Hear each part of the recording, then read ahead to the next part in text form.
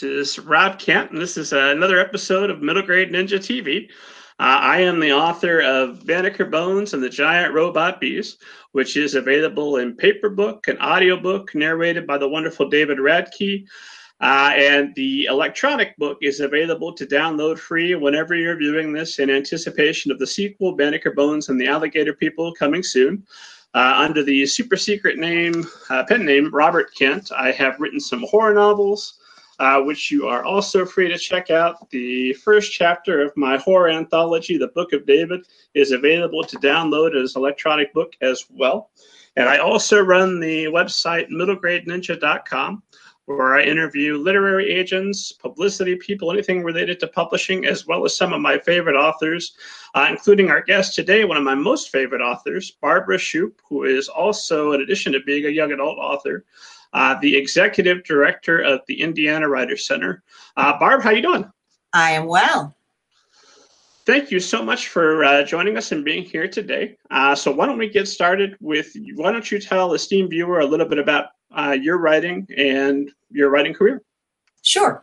I write both for young adults and for adults. I have a variety of kinds of books, and I also have a couple of books about the creative process, which I'm very interested in. As far as my writing career goes, I wanted to be a writer from the time I was, before, as soon as I knew what books were and knew that they were written by people, then I wanted to do that. So my story is that I wrote my first novel when I was about 11. It was called Slave Girl. This was in the 50s during the period of time of integration. And so I was watching all these things on television that were very distressing to me. And so I don't know how my little writer brain worked, but the book was about a little black girl who was escaping an underground railroad from the south to the north. So I wrote that book secretly in my bedroom. Nobody knew I was doing it. When I finished it, I copied it and I sent it away to New York because I found the name in a publisher's name in a library book. And then later found out that the Underground Railroad was not a subway as I had imagined.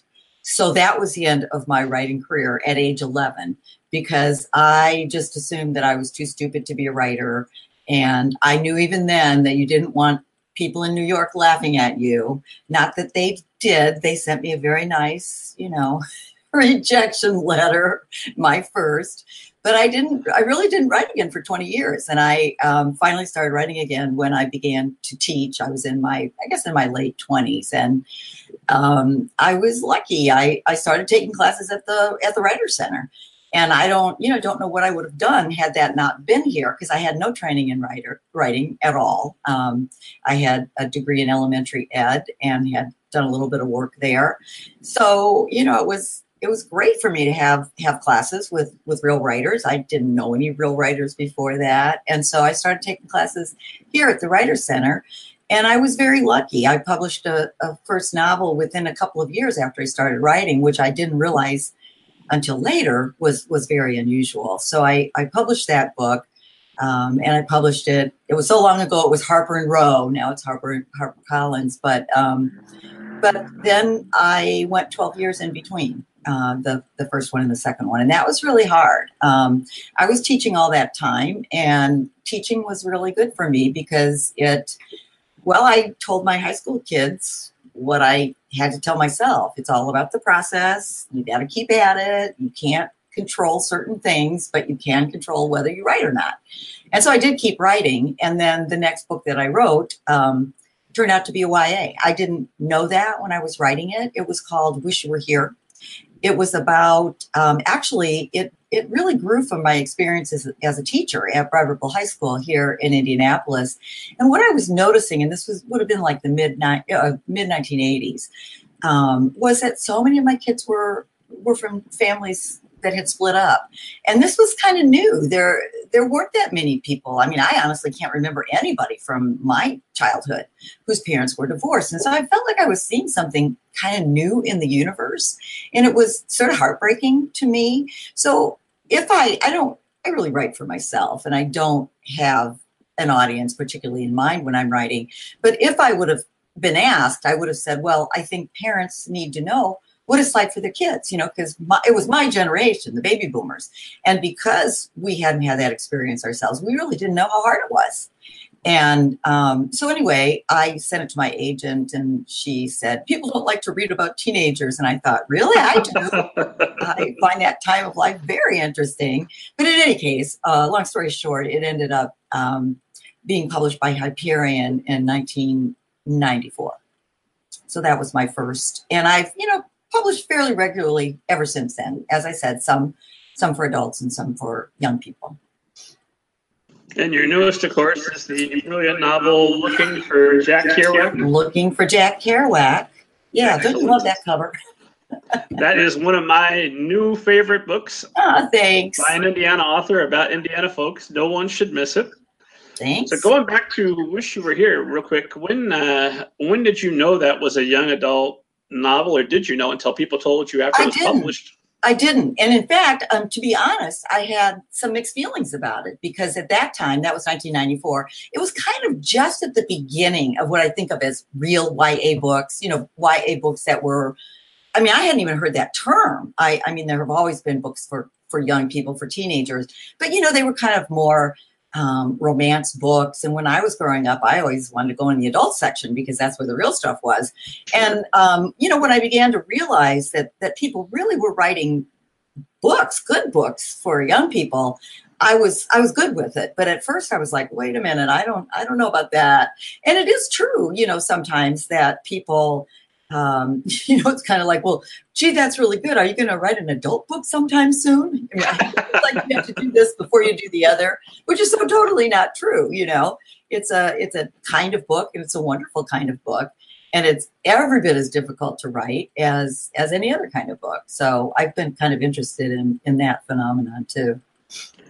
Now, have you found that reaction from people has changed over time now that we're in the advent of the young adult novel? Not among certain kinds of writers. I have, what I mean? The people who are maybe kind of more consider themselves to be literary writers. Oh, sure, the jerks.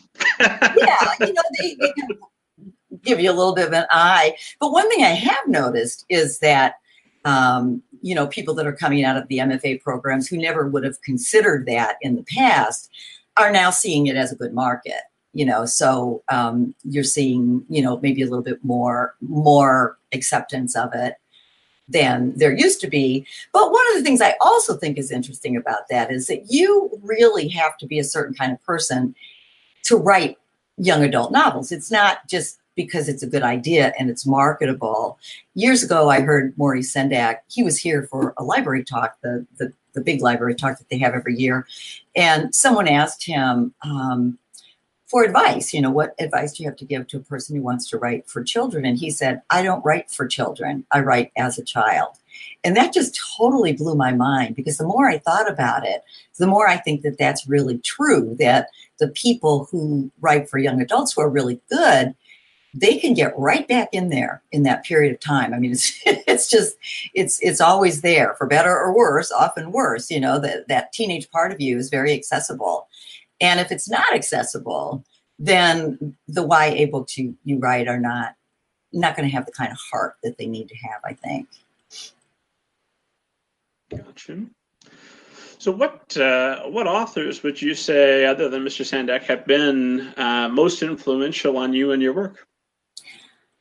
It's, that's always a funny question for me, because I read constantly and I love to read. So, I'm sort of like, well, whatever book I last read that I thought was really wonderful, that's, kind of like my favorite book and my most influential book. But I would say that the writer that I probably most admire is Tim O'Brien. I just think he's an amazing writer. He's not a YA writer, but his work is very accessible to young people. He, writes about Vietnam, or wrote about Vietnam, and particularly his book that I love the best, that's called Things They Carried. And I used to have my students read that all the time, because it's just, he does that kind of, his voice is amazing. He has just such a strong and compelling voice. And his work always makes me laugh, and it always makes me cry, and sometimes at the same time, and I love that about stories. I just, I really want to feel every range of emotion, and he does that so well. I actually took a workshop with him one time years ago, and it was really funny because if you use like too many adverbs, or if you use like purple prose or anything like that, he would call you out and he'd say, "You're goosing the language," which I thought was just hilarious. He'd go like that, "You're goosing the language," and then you'd say, "Okay, I'll stop doing that right now, so you'll stop saying that." But he's a great teacher too. Have you heard is it the newest audiobook version of The Things They Carried, narrated by Bryan Cranston? No. Oh, it's worth checking out. I think it might be one of the finest audiobooks I've ever heard. Yeah, what the voice is. I know Tim O'Brien's voice, so I'm not sure I would like another voice, because when I read that book, I hear his actual voice. But I bet Bryan Cranston's good. Oh, he is, but not if you've heard the actual Tim O'Brien, then it won't be as impressive. Yeah, he has a really different kind of voice than Tim O'Brien does, Cranston does. But I'll still listen to it. Then are there some young adult authors that have influenced you since you learned what a young adult novel was and that you've been reading? Yeah, and of course my mind is totally blank right now. E. Lockhart. Is that her name, E. Lockhart? Or is there a middle name in there, something? But she wrote, I love her work. I think she's just amazing. She wrote the, I'm having a senior moment and I can't remember, but she's a fabulous writer. And I would say she's probably my favorite. I probably actually read more adult books than I do young adult books, but I think, man, when you get a hold of a good one, it's, young adult books are by nature about finding out who you are. I mean, you can't write a good young adult book if you're not looking at that question. You may be looking at some other things too, but you're always looking at that question. And she really, she's so honest. She really, she's funny and she's smart, and her characters have some pretty serious issues, and she's very honest about that. And I think that's really important in YA books. Well, I think it's important in all books, but I think that from teaching high school, as I did for more than 25 years, kids can handle the truth, and they want the truth, and they know when you're lying to them, and they know when you're avoiding the truth. And so I really admire the writers who come right up against it, and say the way it is.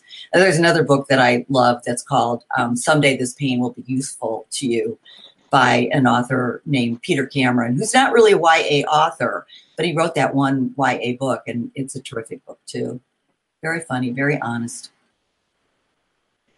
So you, I assume, try to be as honest as you can be in your novels. I do. Is there a line that you've drawn in the sand for which I will not be this honest? There's something I'm going to keep just for me?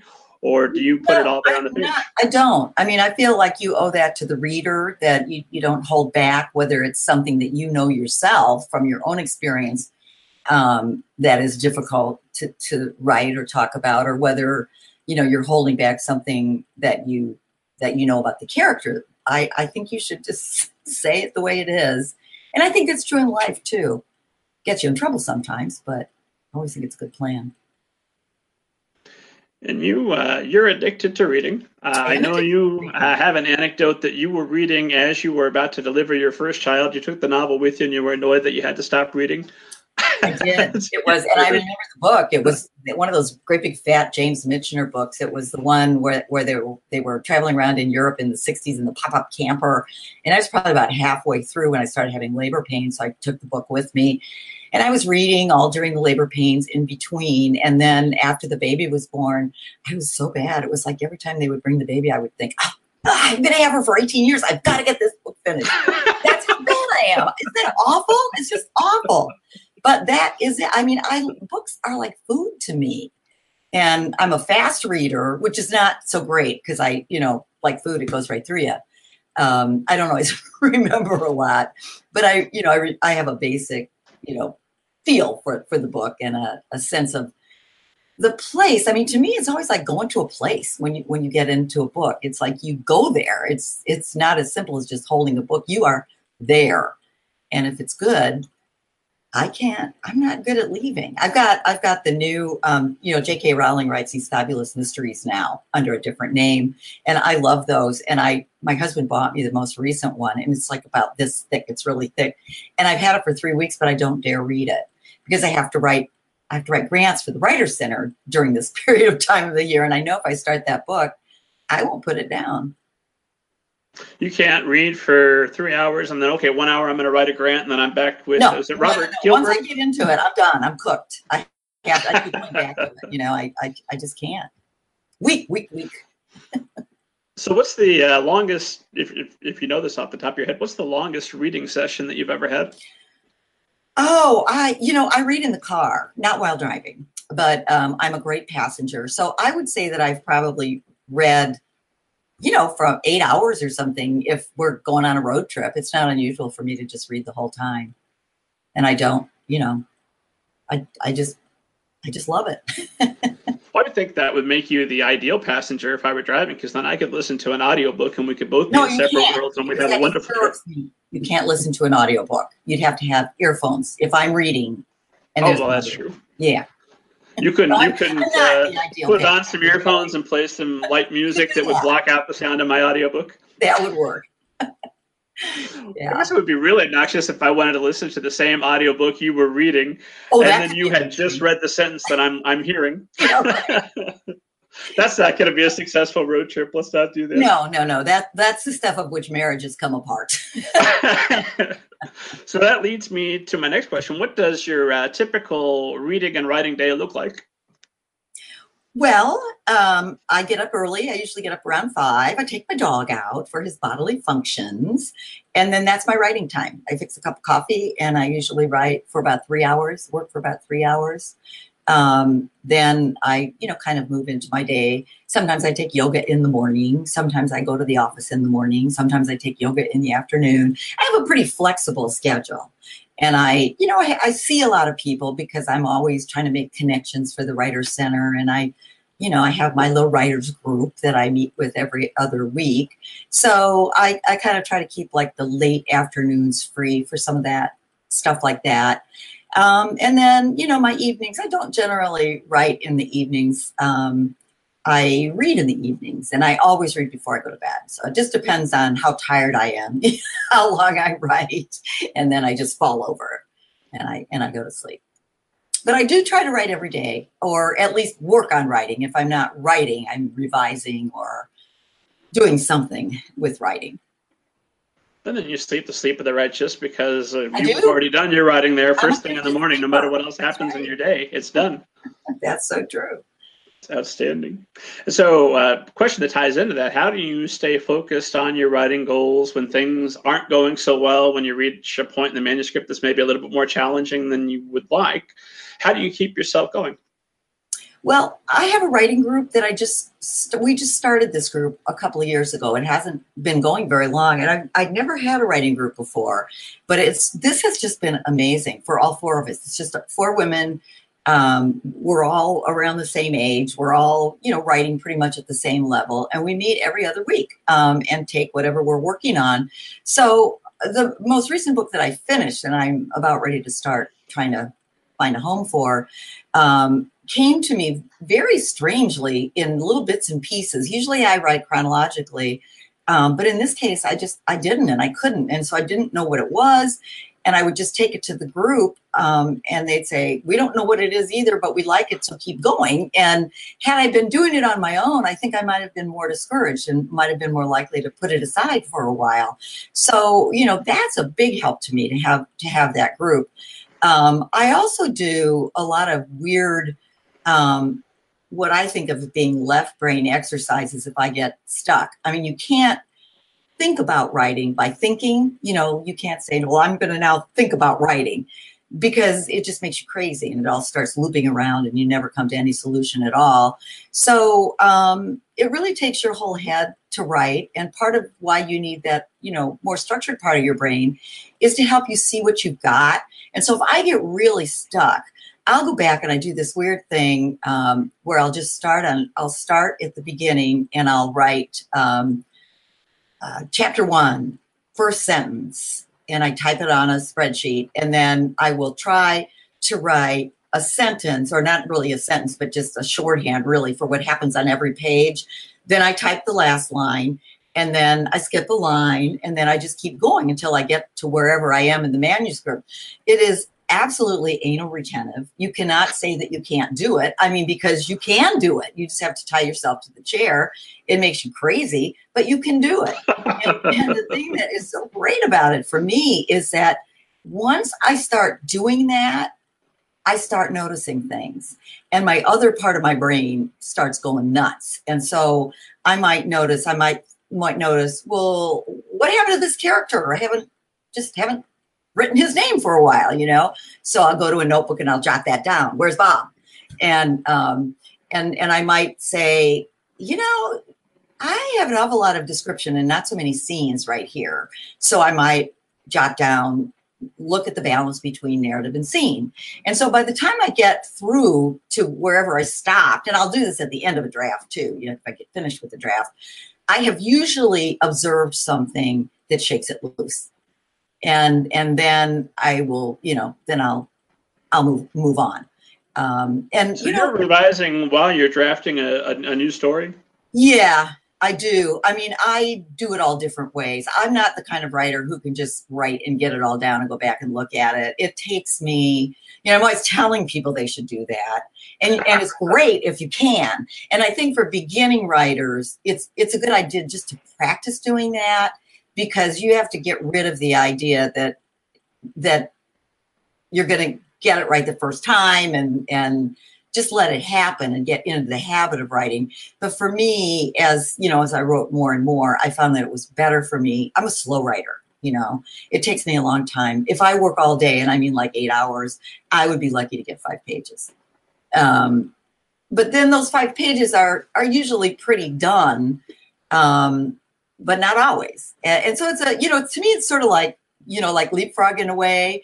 You move forward, you go back, you move a little bit forward, you move back, you go a little bit forward, and eventually you get to the end. And then you see what you've got. I always tell people that writing is sort of like translation in that if you think about what it's like to translate a poem, say from French to English, you have to be fluent in both of those languages. You have to be fluent in the cultures. But there are some things, you can't change. It's not going to help because the music of the languages is really different. They sound so different. Syntax is different. If it's a rhyming poem, the words are not going to rhyme in both languages. Cultural things aren't translatable. And so, your job is to go back and forth until you get it as close as it can be. So it's all about being stubborn and being fluent in both sides. And writing is exactly the same thing. Words are a second language to your heart. You've got the story in your head, you've got it in your heart, you've got it in your mind's eye, but none of that is words. And so when you go to the thesaurus and you're looking for that word and you think, where is it? It's not a lot of the times. There is no word. And so you have to learn how to use the language, to narrow that gap between the story in your head and the one that you're able to get on the page. So you're going back and forth until you get it as close as it can be. And you can't always see that yourself. You have to have somebody help you see what's on the page, because when you read your words, you can't help but bring the stuff that you already know. And doing those sort of anal retentive left brain exercises are very helpful for helping you actually see what's there, as opposed to wishing it was there or assuming it was there, if that makes any sense at all. So yeah, I actually nobody ever enjoys my novel as much as I do, because I know exactly what I mean. If it weren't for these critique partners and for editors, it would already be perfect. Well, in looking for Jack Kerouac, I had this funny experience where I sent a draft to my agent, who was a good reader, and there's a character named Duke, and I love Duke. To me, he's hilarious. But anyway, she sent me an email and she said, "Did you mean for Duke to be a complete and total jerk?" And I was like, "Well, no, he's a bad boy, but he's got a good heart." And she said, "That's not there yet." And so I said, "Oh, okay." And I had to go back then and go through the manuscript and find places where I could show that, I could have him do something that would make readers see that he was a more complex person. than I had originally written him. So, I mean, I think that stuff is fun. I love revision. It's my favorite part. So It's a how many lot. drafts are you? Because obviously you're revising as you're drafting. So once It's you're hard to done, say. And for some books more than others, this book, Stranded in Harmony, yeah, I guess you can see it. That book, which took me about 15 years to write on and off, went through, I actually have a photo. I should have brought it with me. I'll send it to you. You can use it sometime if you want. But anyway, it's a photograph of myself with all of the failed drafts, and they come up to my shoulder. So I love to take it to schools, and then kids will, there's always some smart aleck, well, why didn't you just stop? And I just say, well, that's what you don't do when you're a writer. That's what it's really all about. You don't stop. You just keep going until you get it. And to me, that may be in the end the most important thing. You could be, you could have all the talent in the world, but if you don't have the discipline, and if you can't accept criticism, you're not going to get there. It's not gonna work for you. So non-writers are the ones that didn't keep going. Well, I think that's absolutely true. And as I said, I've taught writing for years, and I had a lot of very talented people over the years of all ages, and some of them, for whatever reason, they don't allow themselves to do it. I think that happens to adults a lot, and particularly women, I think, because women tend to be very caught up with family and obligations, and they won't allow themselves, the time that they need to do this thing that is important to them. And then time goes by and they feel like it's too late. It isn't too late, it's too late to be the younger writer you might have been, but it's not ever too late to write now. But yeah, I think it has a lot to do with discipline and the ability to be objective about your own work and to not only endure criticism, but to welcome it. It's a great gift, because when somebody's a good critic, they can help you. They'll shortcut that process for you because they'll tell you what's there, and you can't see that yourself. So that's, I think, really important. Plus, that's when you've got a true friend that'll tell you what they really think, not That's the right. social, polite thing that'll just move this along so we can have dinner and move on with our lives. Yeah, and that's what I have in that writing group that is so helpful. And I have some other readers who are really good too, but the writing group is particularly that helpful because it's happens every other week, right? So I can go back and things don't get skewed, because sometimes if you keep going and there's something wrong, it's like hanging wallpaper, and you get a little bit off way over on that side of the wall. But then by the time you get to the end, you've got a big triangle that's empty because it was just a little bit crooked. And then it keeps getting more and more crooked as you go. And a book can be like that too, if you get off on a wrong tangent or something. So the writing group can help you with that too. Oh, I so agree. So you're doing serial installments for the group to critique as you're going? Yeah.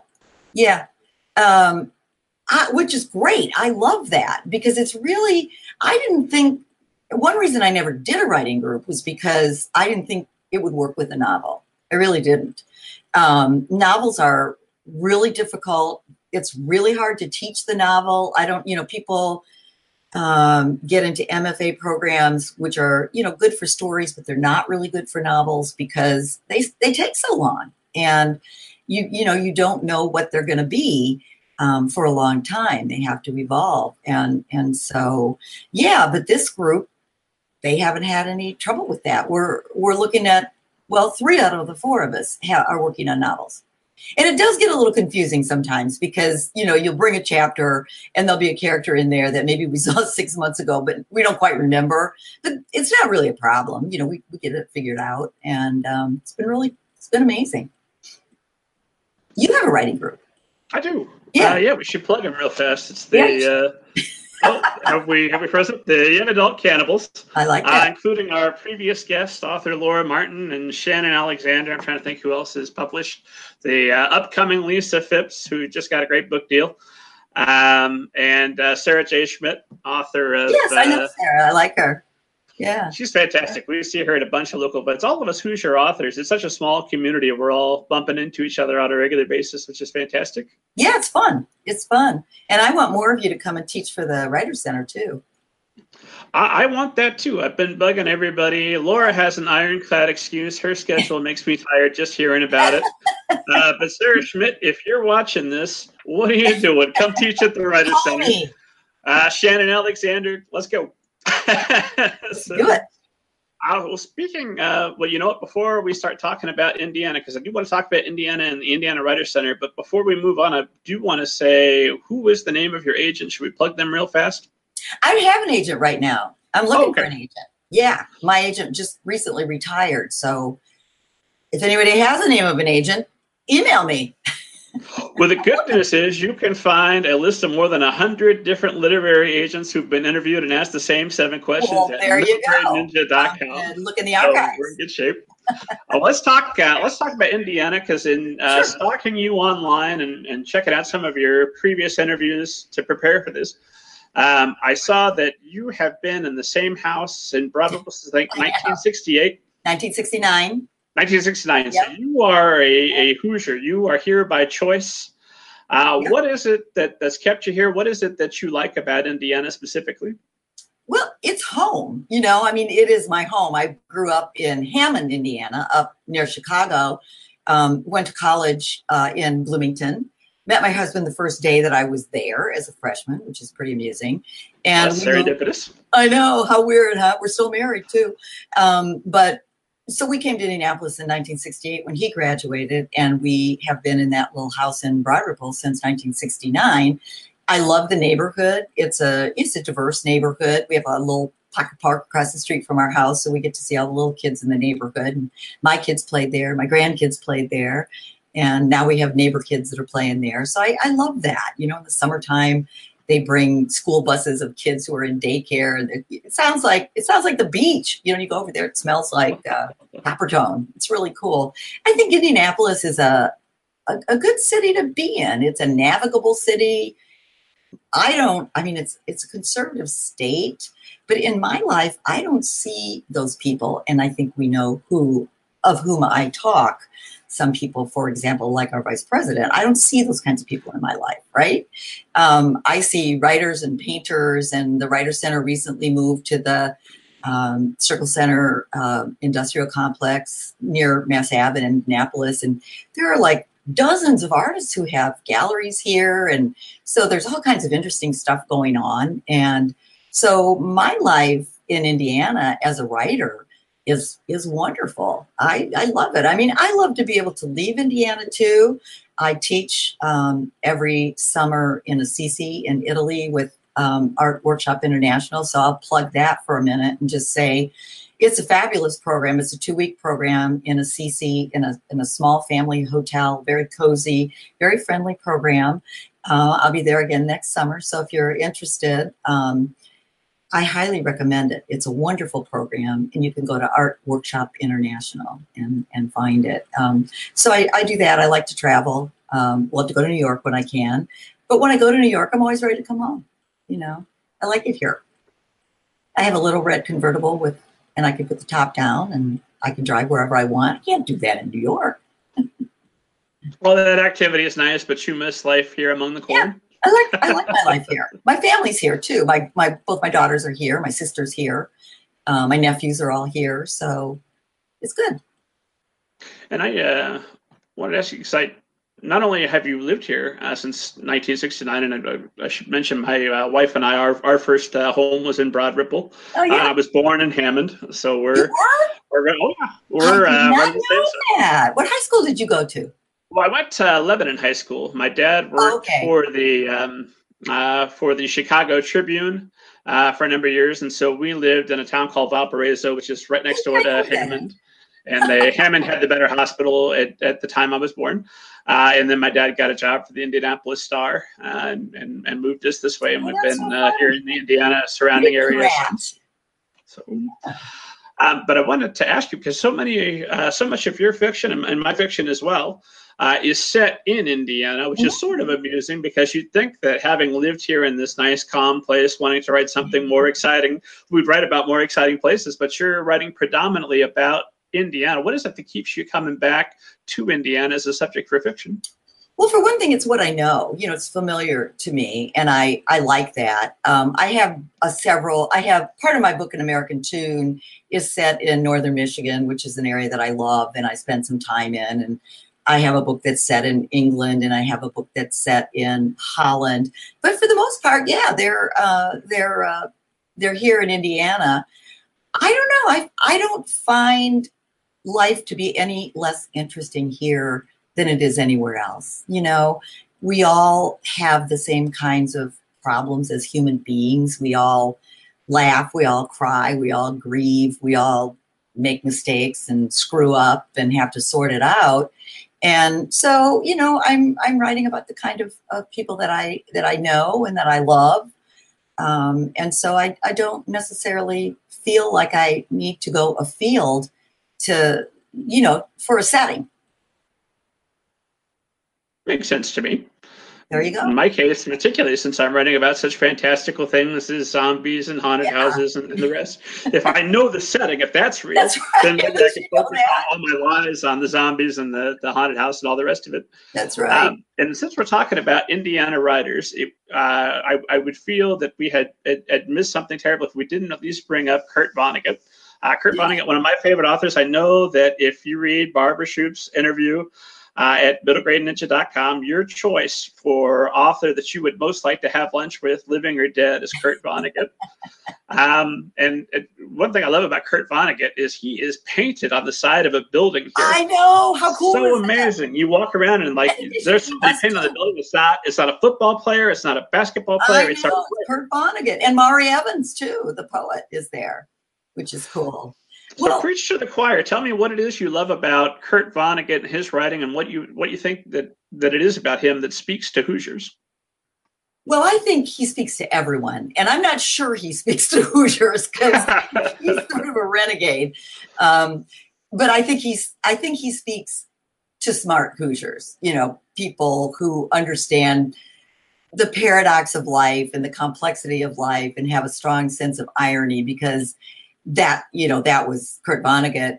I just think he's hilarious. I love his mind. I love the way his mind takes off in these areas that I could not even imagine, where he goes. But then when he's writing these things that are totally off the wall, he just says the most amazing down to earth things. One of my favorite quotes of him, I know I won't be able to say it all, but it's the one about babies. Do you remember that one? And he says, "Hello, got to be kind, babies. Welcome to Earth."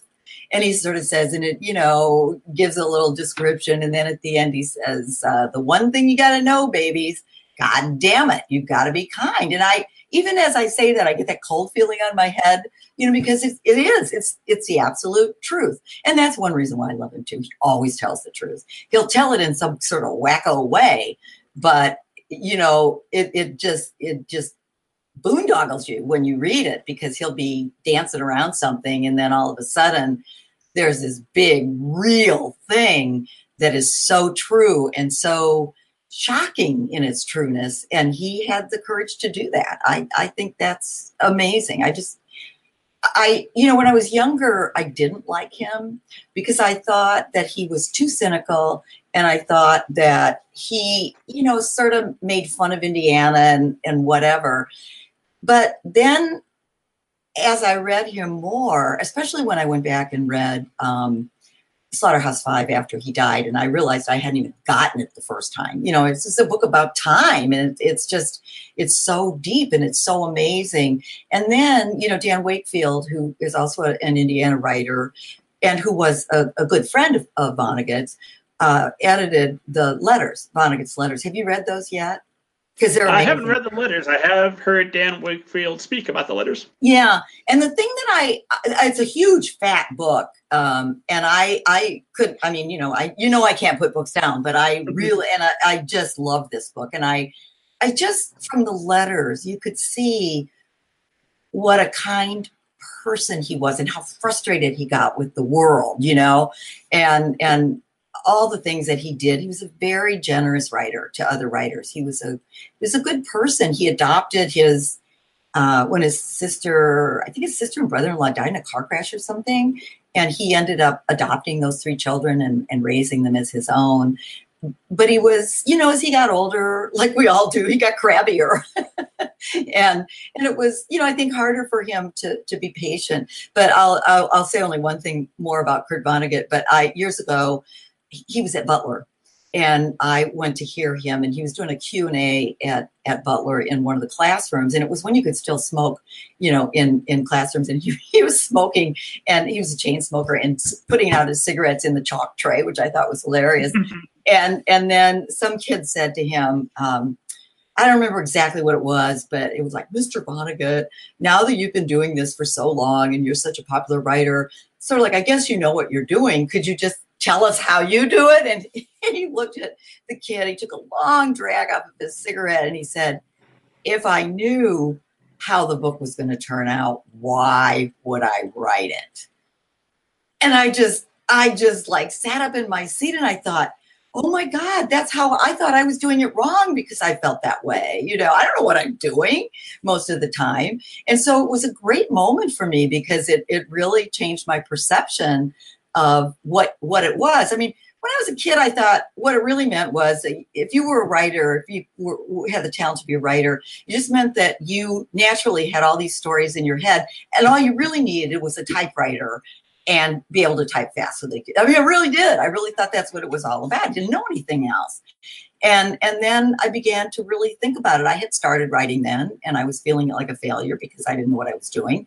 And then I began to realize finally that really your imagination is no more than the ability to ask what if. That's all it is. You say, what if, what if, what if? That's what you do when you get stuck. What if, what if? And you can do that forever. And sometimes you go back to the thing you thought of first, but sometimes you don't. So that was a great moment for me. I never got to know him. My friend Susan Neville knew him really well, and he would call her up in the middle of the night sometimes and be worried about something. He was kind of sweet that way. I was just thinking if I could have the opportunity to chat with Kurt Vonnegut, he could smoke in whatever room I we were know, in. It's me fine. too. He can do whatever he wants. It's my bed. You go ahead. Put the ashtray Totally. right on my pillow. It's fine, Mr. Vonnegut. I saw him speak over at IUPUI before I had read any of his novels, and it's one of my great regrets in life, because I was excited to hear a writer. But then I went and I've read with the Kurt Vonnegut guys. I should plug them real fast. There's a podcast. It's already concluded, so all the content is out there waiting for you. But the Kurt Vonnegut guys was the name of the podcast, and they went through and they did a weekly show or a monthly show on every one of Kurt Vonnegut's novels. So I read every one of his novels along with them. Great. It was fantastic. Yeah. But I remember I had an issue with him when I was younger, because I read Mother Night, and I really felt like he didn't make the most of what an outstanding premise that novel had, and that he was more concerned with theme and what he wanted to say about human nature, where I was like, well, you could have done another 100 pages of just running around in chases, and we have great Nazi spy that's also an American. What a wonderful opportunity. But that's just not the kind of writer he was. And then I read, what was it? Breakfast of Champions. And I was just on my back, depressed for a weekend. And my wife kept saying, well, what's wrong? I'm like, Vonnegut, Breakfast of Champions. Oh, I'm not reading that book for sure. That will take your weekend away from me. But then I read God Bless You, Mr. Rosewater. That's and that perked me up and that's got me all filled with rage. Yeah, that's the babies. Yeah. Got a quote. I do love Slaughterhouse-Five. And I love, I can't remember the name of it, but it's the one about the abstract impressionist painter who's famous because he used cheap paint and all of the paint fell off of his paintings. The two people in love on the beach. What is the name of that? Is it Bluebeard? So, yes, it is. It is. It's Bluebeard. Bluebeard. I love that painting. But, there's also, for those who don't know, the Kurt Vonnegut Memorial Library here in Indianapolis, which is a very cool organization and an actual place where you can go and talk to people who are really into Vonnegut, and they have his typewriter and some other kinds of cool things. So it's downtown. Man, Kurt Vonnegut was a great Indiana writer. You know who is also a great Indiana writer? Barbara Shoup. Well, thanks. Let's talk about you and talk about the Writer Center, because one thing that fascinated me is you started off taking classes. I did at the Writer Center, and then rose up now to be the executive director. So tell us about that journey and how you pulled that off. Well, I started taking classes here, and then over the years, I taught and I was on the board. And in 2008, when, the economy was just such a mess, and it's always hard for nonprofits to get funding, but it was virtually impossible at that moment. And so I sort of found myself saying, well, I guess I could do this. Our director had resigned, and we didn't have money to hire a new one or to pay her if she had decided to stay, for that matter. But but I found myself saying, well, I guess I could do that on a volunteer basis for a while. And then I was like, who said that? Because it isn't something I ever thought I was going to do. And it certainly wasn't anything I didn't know anything about managing anything. And there was some reason to believe I shouldn't be managing anything. But as it turned out, I have really enjoyed it. And this will be my 10th year.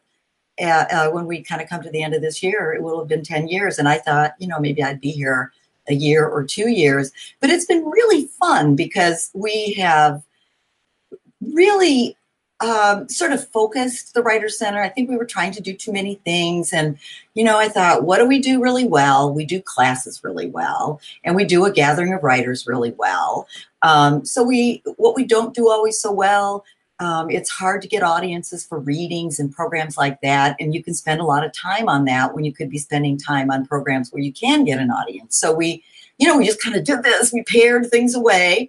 And then in terms of funding, we could get funding for outreach programs. And I'm a teacher. I love to teach, and I think that's really important. So we started doing a summer learning program for kids, which we've been doing now for 10 years. We go to 3 sites every summer and work with about 225 to 250 at-risk kids. We have college interns, we have volunteers, and writers are the teachers, which is really cool. And the kids write the stories of their lives, and we publish them in a book, which is amazing, to hold a book, hold a book in your hands with your story in it. They think that's pretty neat. And then we also do memoir projects. We did a memoir project with the women at Wheeler, homeless women. We did one with victims of domestic abuse. We did one with American women veterans. So when we do that, with the veterans, for example, Sherry Wagner, who was formerly a poet laureate of Indiana, was the instructor. And those workshops meet for 12 weeks. People write and they revise, and they work toward a collection of stories, which we then publish in an anthology. And it's pretty cool. We just got funding to do a workshop in partnership with Gender Nexus for gender diverse people. So that's going to be happening after the first of the year. So, the Writers Center is more pared down in some ways than it was before, but it's also expanded and been enriched by the outreach programs that we do. And I really love those. I just finished doing a 12-week program with Asante Children's Theater here in Indianapolis. And that's an amazing organization that works with young people, teaching them theater skills. And they do all these performances. They're really, really good. And they've been around for about 20 years.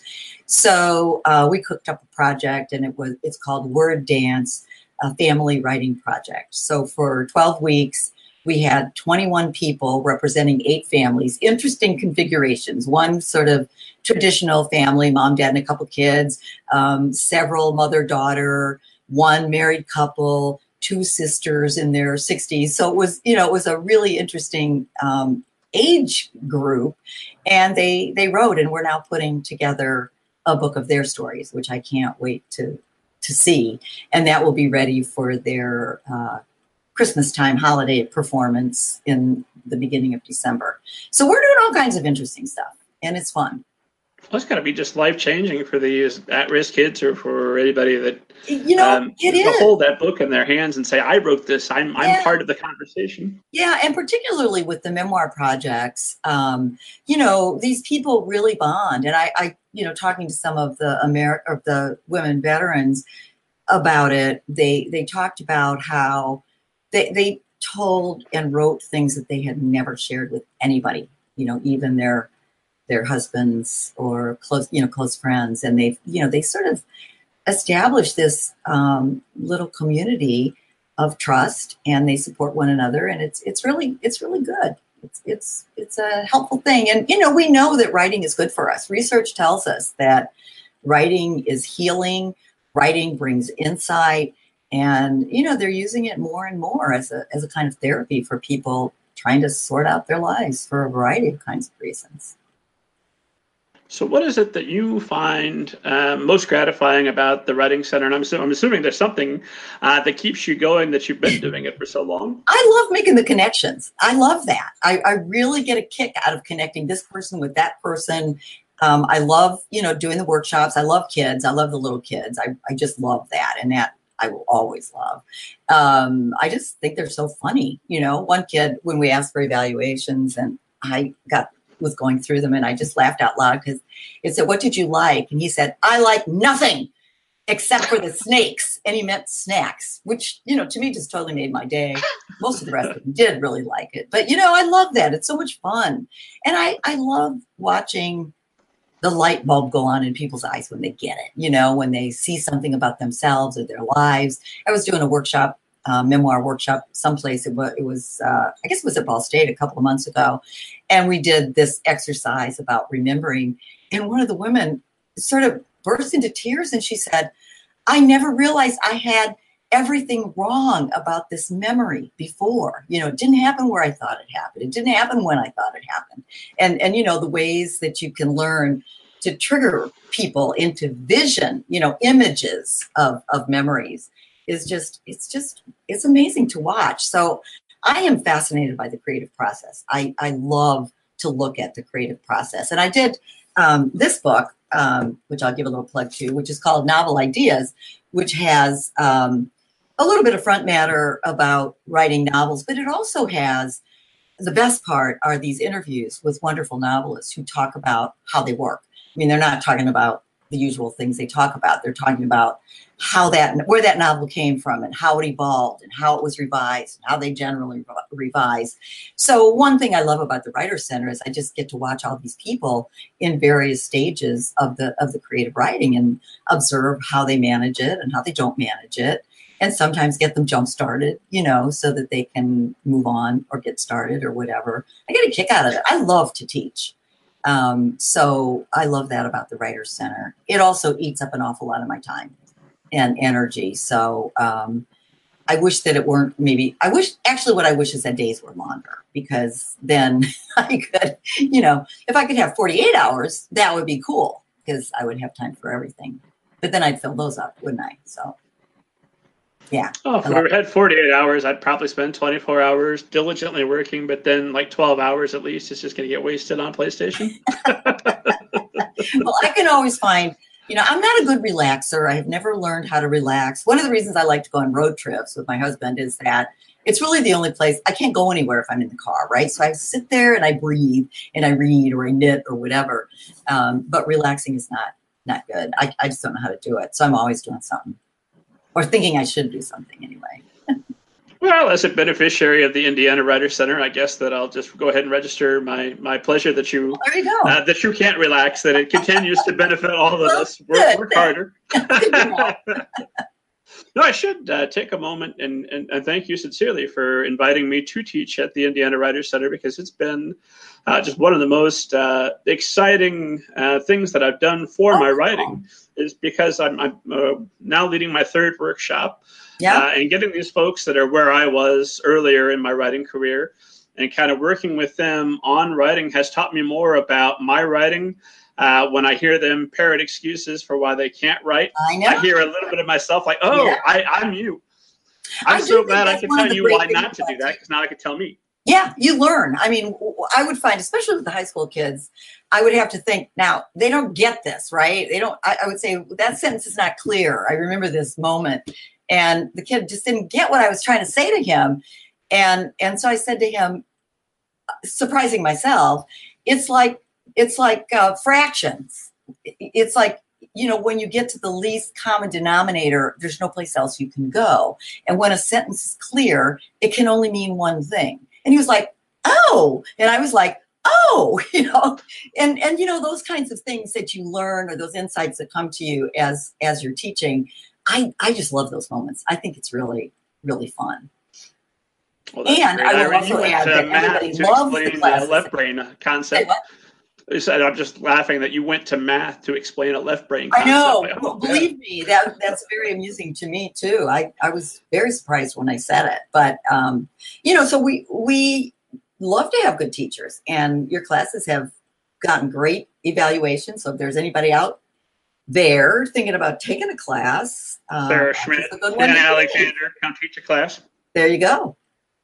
Yeah. So where can Hoosiers that have seen us talk about Vonnegut now and the Indiana Writers Center, and they're all fired up about Indiana literature, how can they best support the Indiana Writers Center? Money.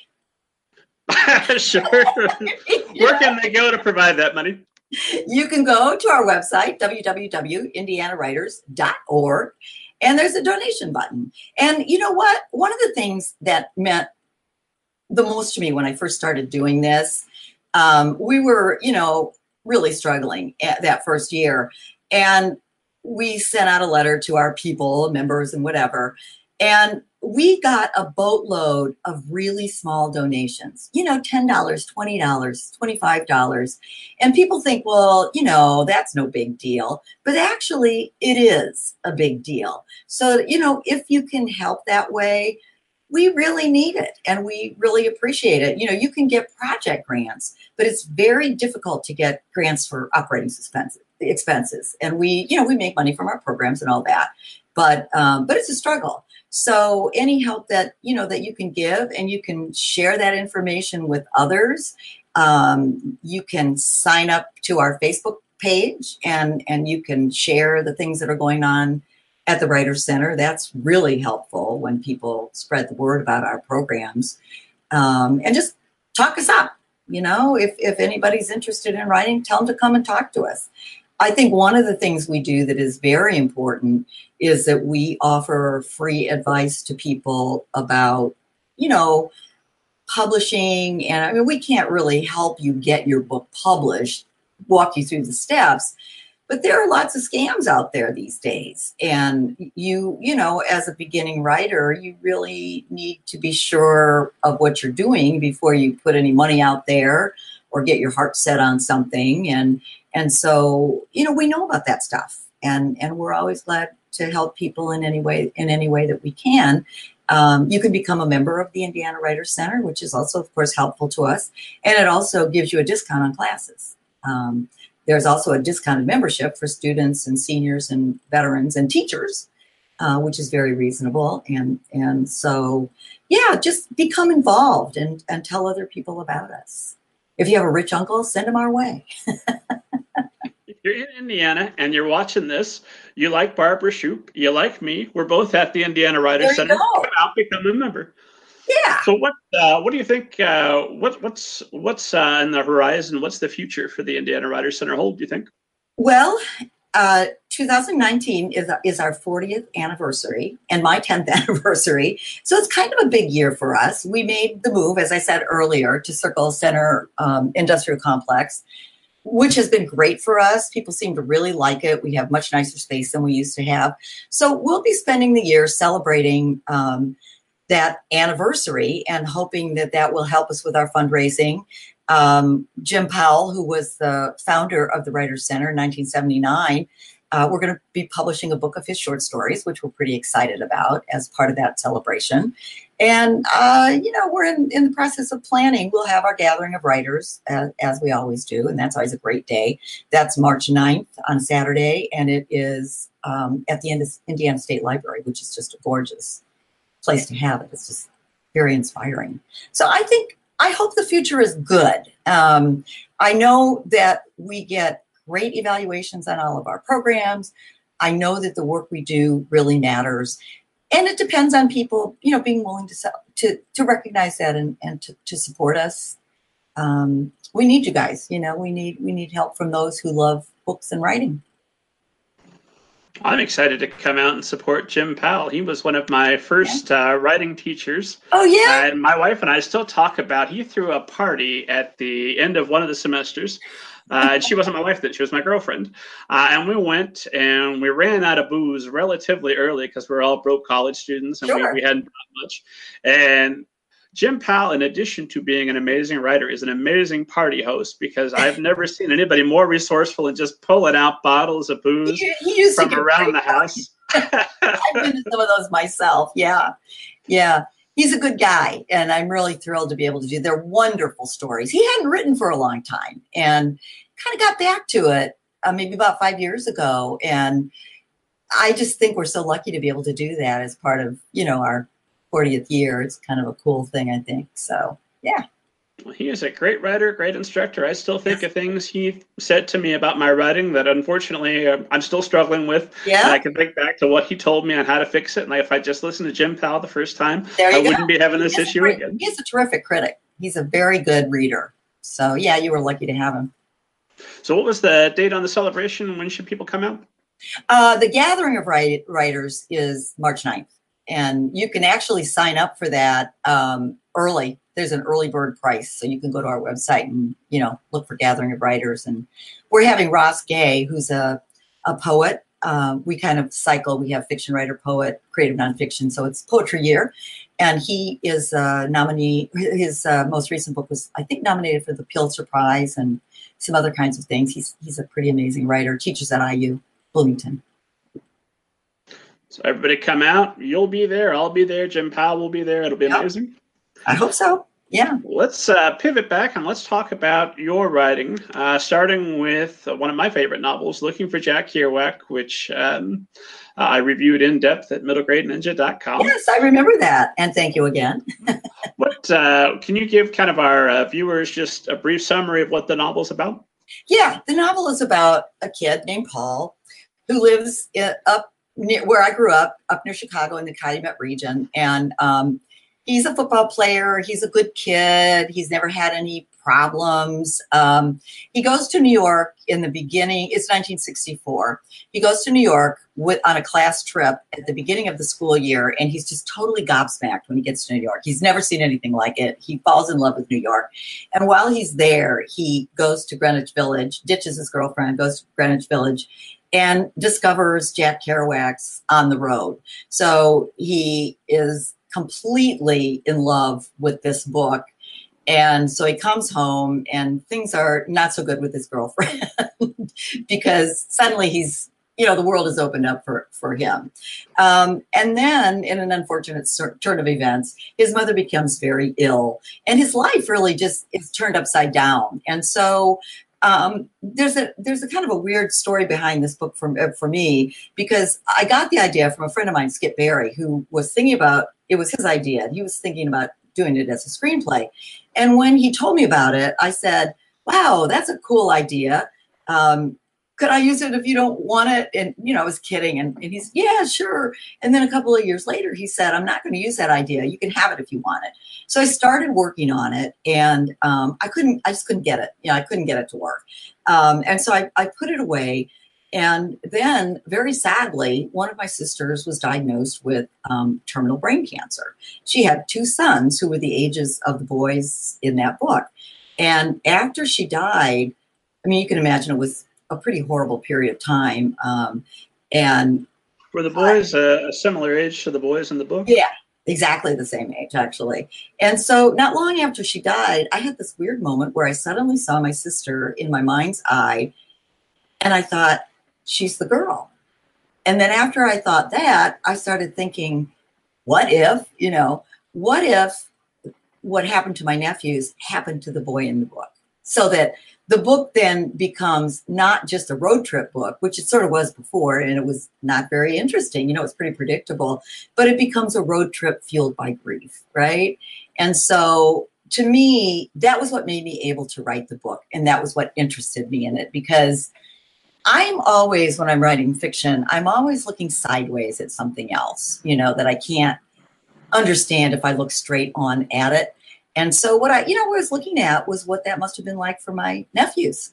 And I tried to, get into the head of the older boy, who's not really like my nephew at all, but nonetheless, that was where the actual substance of the book came from. So anyway, the book eventually he graduates from college. His girlfriend wants to get married. He doesn't want to get married. And he ends up meeting this guy, Duke, because he goes to work at the Steel Forge, which is where all the guys I knew when I was in high school went to work. And they hook up together, realize they both love this book, and they decide they're going to take off. And so they do. And they find Jack, who was a wreck. I'm not really a Kerouac fan, or I wasn't. But when I did the research on him, I became really fascinated by him and by his life and by how he really was not the person people thought that he was. He was shy. He was kind of tenderhearted. And he didn't really know how to handle that fame. And it really ruined him. So by the time 1964 came along and my character discovered him, he was living in Orlando, Florida, in this crappy little house with his mother. They were both crazy. And they were alcoholics, yeah? They were alcoholics. He died of alcoholism a few years after that. And so I not only, when I changed the sort of focus of the book, I had to think about what Kerouac could say to him, what he could say to my character, Paul, because it was going to be a different kind of thing that Paul sort of wanted from him. So all in all, it was a very interesting book to write that way. And the thing that Kerouac ultimately says to Paul is really what I needed to hear myself, which is essentially, you don't ever get over that. How could you get over that, right? And that's kind of what frees him up to move on with his life. So it was really an interesting book to write.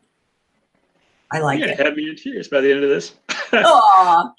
Oh, we're fine. But that was kind of a way for you to process. It was a way for me to process. But through a character with a different relationship. Yeah.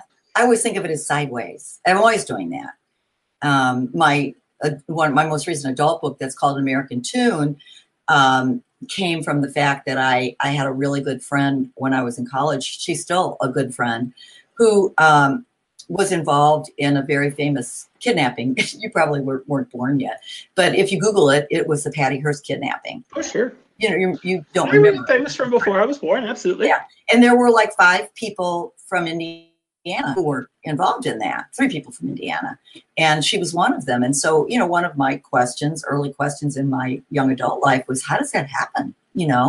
How does somebody who's really a good person and a smart person and you thought a reasonable person, what makes you cross that line? That's a really interesting question. And so that's what I was trying to see, when I was writing that book, which wasn't. Let me ask you, when you're looking sideways at something like that, are you trying to figure out what would make you cross the line and be in trouble? Or are you trying to figure out what about my neighbors that should I be watching out for that they go a little bit off? Because for me, when that happened, I was 25 and I got married when I was really young and had, I had just had a new baby when that happened, my second child at 25. And, I was feeling a little bit stuck where I was and all that. And while, I wouldn't want to have to kidnap somebody, I did sort of, part of me was envious of that kind of passion, that you would make you do something so drastic because you believed in it so much. But it also made me really think about things I hadn't thought of before. Like, I came from growing up thinking, well, anybody who would do something like that and end up in prison was just a bad person, right? But what if somebody that you really love and know is not a bad person? How are you supposed to think about that then? Do you just say, well, I don't want to be friends with that person anymore? I don't believe that. I think a friend is a friend. And so it really upended, I think it was probably for me when I began to understand how gray things were, as opposed to the black and white, good and evil, right and wrong, and all that. So it was hard to process. It's important, though, to learn that things are that gray, so that you can forgive others and forgive yourself for the right. Well, and things that we have a book of mine, which is this. I think I showed you this before. Stranded in Harmony was my first attempt to come to terms with that, and it's a young adult book. So if you're looking for a young adult book, it's a completely different kind of book about a kid who lives in a small town in Indiana, and a woman comes to town, a stranger comes to town, and she's a woman with a past, and her past is similar to the past of my friend. So something I've been, working through my mind for a lot of years. I remember I was in one of your workshops, which of course was excellent, and the next time one is offered, everybody should attend. But you had it's what I've thought of as like a little John Doe from the movie Seven type of was a composition pad just filled with notes and Oh things yeah, from yeah. an American tune. It's like, oh my God, if it were possible to just walk into Barb Shoup's mind, this notebook would You don't be want it. to go there. It's a mess. I mean, it's like that is like the inside of my mind when I'm working through a novel. I should have thought to bring one. I could have showed you, but when I start a book and I feel like it's really going to, really starting to cook, like it's going to happen, I will start a new notebook and I date it every day that I work on it in red ink. And it's just sort of it's not anything formal. Whatever I'm working on, if I have a question, I'll write it in there. Sometimes I do research and paste it in, type it up and paste, print and paste it in there. I do timelines and calendars and outlines and, if I'm looking for a character's name, you'll see a bunch of names, where I'm trying to figure out what to name them. So it's just a place for things to be, that's helpful to me. If it makes it feel grounded, if I didn't write it down, I wouldn't remember it if I needed to remember it. And if I wrote it down on a piece of paper, I would lose it. So I just put it all in this one notebook and I get kind of curious about my own process. It's so weird. And I'll paste pictures in there, things that seem to be in some way relevant to me. You would look through it and you couldn't make any sense of it at all. And I probably might not be able to make sense of it at all either. If I went back, and I don't really go back and use it as research very often. Sometimes I do, but not much. Mostly it's just, to me, I feel like it's grounding. It's grounding for the Isn't novel. that a gratifying thing about having written novels? Is that you're not the same person Oh 10 yeah. years later, and then you can go back Yeah. and say, oh, this is a snapshot of my brain at Yeah. that time. And I don't think half of this stuff anymore. I This is feel your pity brain for the on readers writing. that are reading it. Yeah. A mess. And both an American Tune and Looking for Jack Kerouac are both set heavily in the 60s. Jack Kerouac entirely, and most of an Yeah. American Tune is in the 60s. So what is it about the 1960s that speaks to you, that calls you back so often? Well, that's my coming of age time. I graduated from high school in 1965. So, that's the time that I grew up and that I'm really familiar with. And you may be amused to know that when the Jack book was was reviewed in Publishers Weekly, and it got a really good review, but it started out with this historical novel, and I thought, oh my God, I am so old. Historical fiction about my own adolescence, and that was kind of a wake-up call for me. But I think we go back to those. It's an interesting period of time. It was in a lot of ways a really hopeful period of time, and I don't think those hopes panned out very well. People believed in peace, but they didn't achieve peace, and a lot of people that I know, who might have been active in some of those things, ended up leading pretty traditional lives. Some are even Republicans, which is shocking, but true. Well, we keep glancing sideways at politics. I suppose this close to the election, we should both firmly stand behind everybody. Get out November 6th or before. Please Make sure vote. you vote. Yeah. Well, it's shocking how many people don't vote in our country. It really is crazy. It isn't something that we should take for granted, and we can make a difference if everybody does it, especially in the midterms, because, we don't have to battle with that stupid, I know I can't think of the name of it, but that makes the votes. Thank you. I'm having a senior moment. The Electoral College? Thank you. The Electoral. Right. Yes, you win the Electoral College. Yeah, we don't have to battle with that. We've got some, local people. We could really make a difference. So yeah, do it.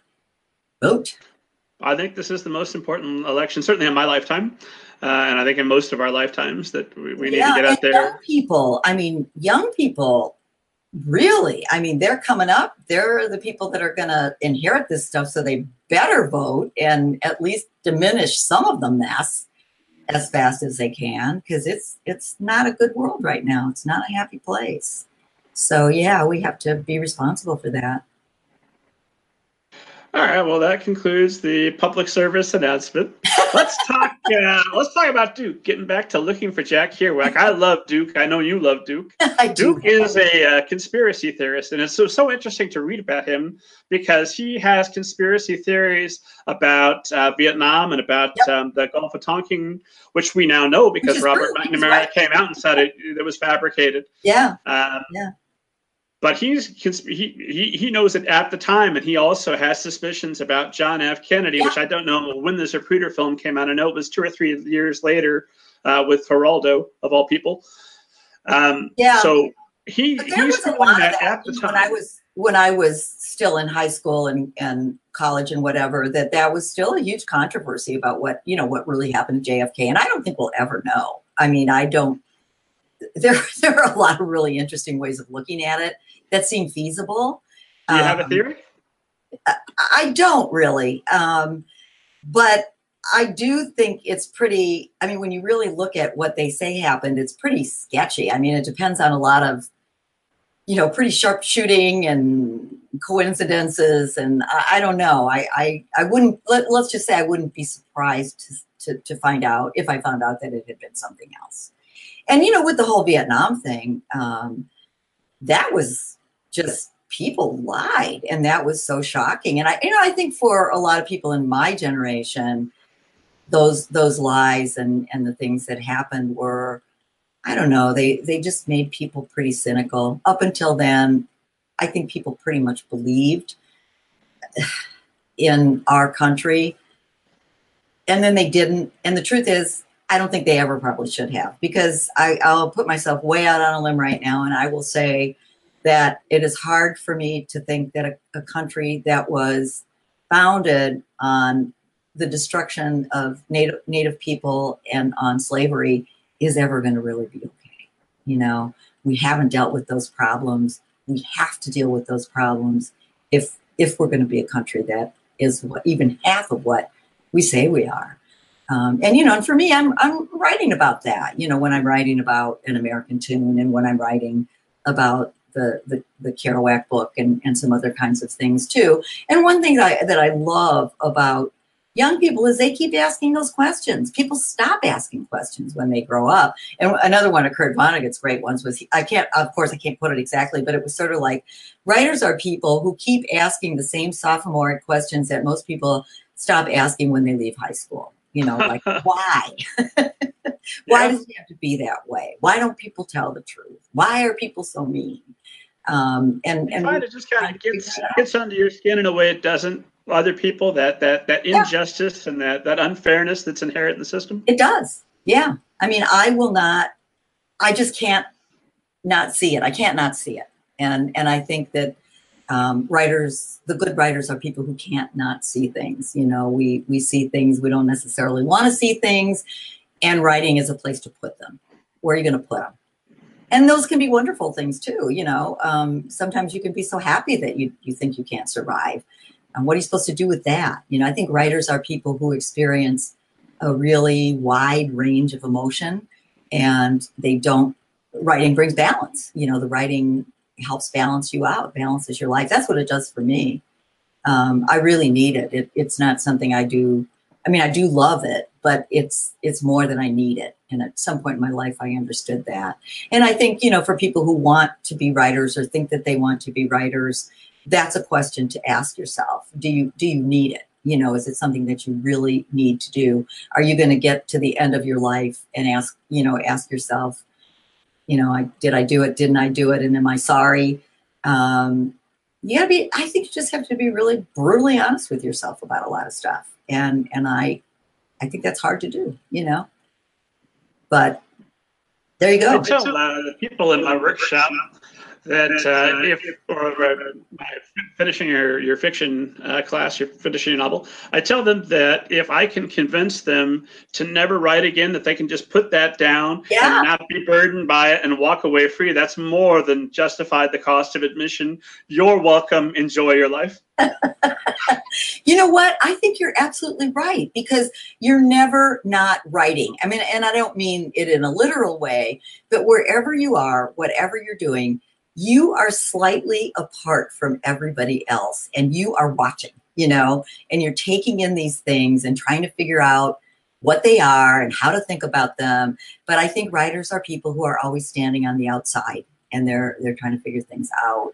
And if you're not that kind of person, and if you, if you enjoy, if you don't need to write, don't feel like you have to. There's no law that said you have to just because you said you wanted to. I think a lot of people say they want to write before they really understand what writing is.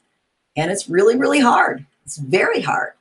And publishing is even weirder, You have to learn what you can control and what you can't control, and accept things when they don't go your way. It's not easy. Have you been able to make peace with the publishing process? Yes and no. I mean, I think I'm really fortunate. I've been able to publish 8 novels, and in good places. Some of them are New York novels. One was in Indiana University Press, and they're good, respectable places. But I have never made any money from my novels. I would be starving to death if I depended upon them for income. My novels get good reviews, but they don't sell a whole lot, and that's partly my own fault, because I'm not a good marketer. I don't know how to do it. It's against all my instincts. I grew up in a family where my mom always said, "Don't brag, don't brag," and essentially marketing is bragging. You put yourself out there, you try to get people to buy what you made, and that's just way out of my comfort level. And I don't think publishers do very much for books these days, if they ever did. It's a dumb business. They throw all that stuff out there, and some stuff sinks, some stuff swims, and they have. They put a lot of money into a very few books, every list. And that doesn't serve mid-list writers very well. When I first started out, you could publish, and you'd get, this would have been like 1980, a $5,000 advance. And there were a lot of those kinds of advances, and they were kind of an investment. Publishers would invest to see what would happen. But that's doesn't happen much anymore. And a lot of places don't give any advances at all. So it's a very difficult thing to decide to do. And I think almost everybody has to have a day job. I'm an idiot, because I actually don't have to have a day job, because I have a fabulous spouse who's fine with me doing whatever I want to do. But part of why I have a day job is because that also balances things for me. If I were only writing, and I were only measuring I don't even like to use the word success, but you know what I mean. If I were only measuring myself with writing, it would be I would be more depressed than I am already. And, when I'm doing something in the world that I know makes a difference to other people, and I know that I do it pretty well, that helps me balance that thing out. So I would say, yes, I have really made peace with it, but I don't really like it. I think we all still wish that we'll have a book that will take off. And Sure. That would be a really cool thing. But I'm getting kind of old for that, so I don't know. We'll see. I wanted to say there's nothing idiotic about marrying. Well, I've done the same thing. Thank God. It's good advice, Don't marry another writer. No, that's one thing we've decided within my writers group is like none of us could be married to each other. We all need non-writers, or we're in trouble. Writers are so crazy. They're up and down and up and down and up and down. Whereas if you marry like a regular person who really likes you and is really stable, and it's not a bad idea. I know that Barnes and Noble here, I'm going to get it wrong because I don't have the exact figure in front of me, but I believe they've gone through 5 CEOs in 4 years. And right now they're running their operations on a credit line, which is a terribly precarious position to be in. Back when I was in finance and advising people on stocks, I just had Barnes and Noble as the one to short. That one's going down. Yeah. Sooner or later, I don't know the future. I really hope that I'm wrong, but sooner or later, I think Barnes and Noble probably will go the way of Borders, and then we'll have independent bookstores. Yeah. What do you think the future looks like for writers and for publishing? I don't know. I mean, I think it's really sad that we should have a good independent bookstore here in Indianapolis. We're a big city. We should have one. We don't. And that's really pathetic. And the chains, it's wonderful to have a Barnes and Noble, but they have their own thing. The way they buy, the way they sort of manipulate writers and publishers. That's not so good either. People don't like Amazon, but on the other hand, for writers like me and for you too, our books are not going to be in Barnes and Noble and the chain stores. Are yours? Yeah. Oh, yours are. Well, good for you. That's great. But mine don't go there because my sales don't have a good sales history. So like when Jack Kerouac came out, they didn't take it. They didn't choose to take it. So the only place you can get my books is Amazon. So I have mixed feelings about, how evil Amazon is, because without Amazon, my books would not be available at all. I don't know, I think electronic books I thought were awful until I started reading on my Kindle, and I'm fine reading on my Kindle. I love reading on my Kindle. I don't mind. I also love the library. I honestly, I don't know. I think it's such a really weird time in the world right now.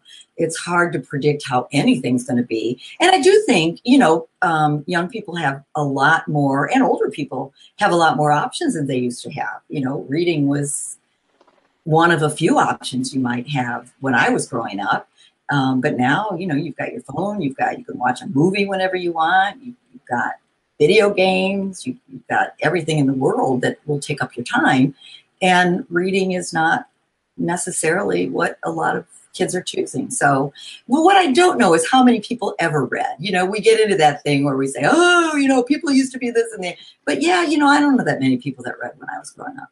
So maybe I hope there will always be a community of serious readers, and there will always be books for them. I hope. So long as they sign up and become members at the Indiana Writers Center. That's right. Well, I only hear locally for you. Well, let's talk just a little bit about young adult literature. Then I'm going to let you go. I want to be respectful of your time, but I did want to talk with you just because you've written 8 novels. Yeah. All available at barbarashoup.com. Yeah. So there, I'm going to help you out with your reluctance in marketing. Go to barbarashoup.com. By looking for Jack Kerouac. It's an amazing novel. You're going to have a good time. So of those 8 novels, 5 are young adult. Right. You seem to be attracted again and again to young adult stories. What is it about young adult protagonists and young adult novels that you think appeals to you? I like the age. I like the coming of age. I like the fact that I like turning point. I call them turning point novels, a certain kind of novel where a character, something happens that brings a lot of things to bear in the character's life, and that it creates an arc of things that happen that come down on the other end, where the character has resolved something or discovered that it can't be resolved, whatever, and that can move on into the next phase of his life. Those are books that don't generally take up a lot of time. I mean, the time frame of those books is usually a year or less, and I like that. I like that, kind of time frame to work with, and I like the coming of age thing is great for that turning point kind of novel. And that's the kind of novel I like to write. And I'm really fascinated. I remain fascinated by that age. I was not a happy adolescent. I'm still trying to figure out, why did I not get that date to the prom? And could I possibly get one now? So are you still trying to be cool in high school? I am. It's never too late. That's what I tell myself. But it's really that I'm just fascinated by it. And I love to be around kids that age and watch them, and I love to wonder, why is that girl popular, but why can't they see that girl's really cool too? But, nobody's paying attention to her. And the same with boys, and one of the things I loved about teaching and still love is sometimes I would see in kids what they couldn't see themselves. And that was, and then, they grow up, and a lot of those kids are still in my life. And I see, I saw that in you before. You didn't see it yourself, how smart you were and how attractive you were. And that's neat. Actually, one of my former students from Broad Ripple, Rachel, who is our programs manager here, we work together now, which I think is the coolest thing in the world. I just love that.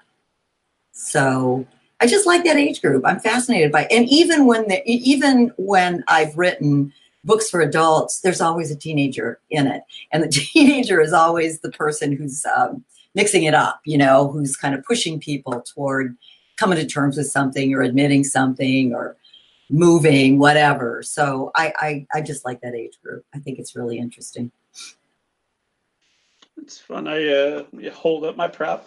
The long novel, The Book of David. It's a book for adults. It's about adult protagonists. And it's 5 chapters, 5 installments of this ginormous serial novel. And for the first 3 of those installments, one character is a baby, but there's a huge jump in time between chapter 3 and chapter 4 for the end of the novel. And then the baby becomes an 8 to 9-year-old boy, depending on when we are in the story. And I was so looking forward to getting him. I was hurrying through the first 3 chapters because I'm going to get to a middle grade perspective, and then I'll feel comfortable again. I'll be back home. Yeah, I guess that's where I feel comfortable. That's what that's what I like. I like that world. It's always interesting to me. You had a quote I wanted to make sure I asked you about. Let's see. Let me make sure I get it exact since I'm quoting you. You said, "I can't not write and stay even a little bit sane in this crazy world." How does writing keep you sane? Well, in a couple of different ways. Primarily when I'm writing, I'm not here.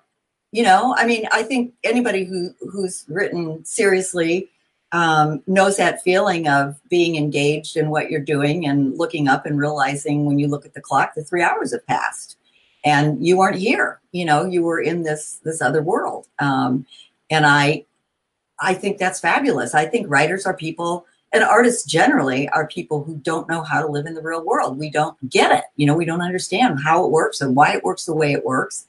And so I think more than anything, writing is a way of leaving it for a while and being in a world. You don't exactly control the world of your book, but it feels more like it than it does in the real world. That you're there and you don't have to be anywhere else. I guess that for me is what I love. It's another world. It's I don't.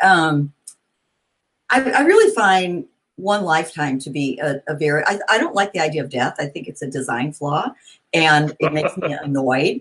And so I also find that I can live more than one life, if I am writing novels, because I'm that person, I'm me, I'm all of those people. And that satisfies me in a way. I really like that. But mainly, I think it is that business of how it takes you away from reality into a reality that you have more control over, and a reality in which you are always allowed to tell the truth. It's your job to tell the truth. Sometimes in real life, telling the truth it creates a lot of mess. And I generally try to do it whenever I can.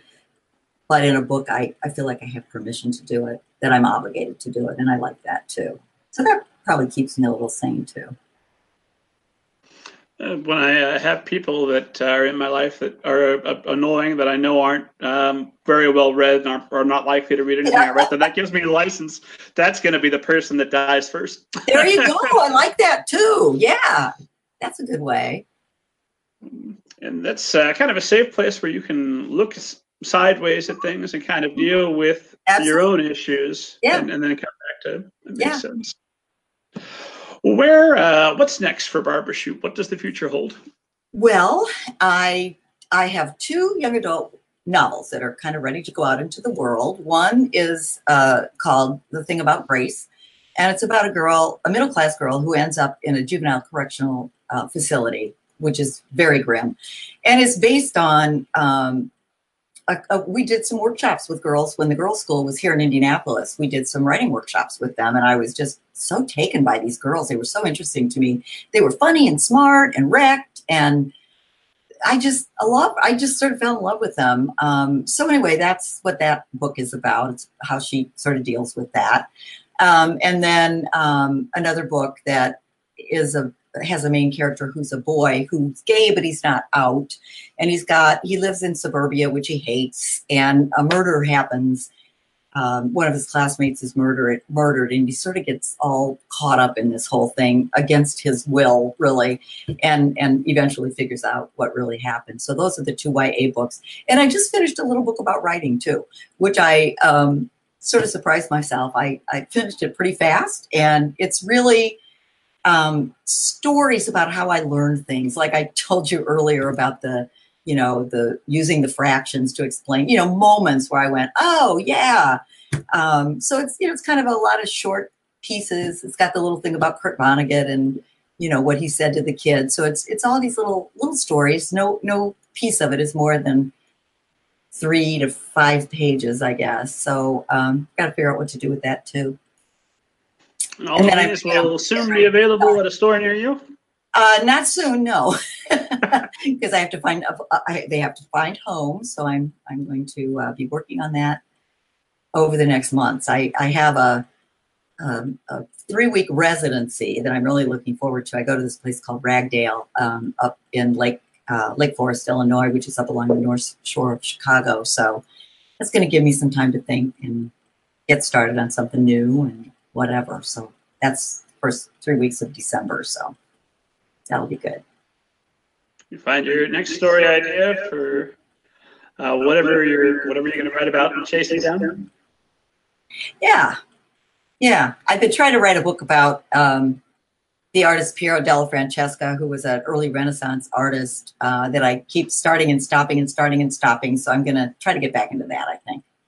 I like that world too. I like historical fiction. That's interesting. Barb, thank you so much for making time to share your thoughts on writing and your career. About writing. This has been just wonderful. I could talk with you all day, but I know that you have more things to do for the Indiana Writers Center right there behind you, and I want to keep you busy because I want to keep the Indiana Writers Center going well. Right. Viewers should find out more about you at barbarashoup.com as well as the IndianaWritersCenter.com. Is there any place else? Oh, IndianaWriter.com. Yeah. IndianaWriters.com. Yep. And of course, they'll be able to view this in its entirety, as well as an interview with you and some other articles and interviews with writers at middlegradeninja.com. Barb, thank you so much again for being here. I really enjoyed this. Yep.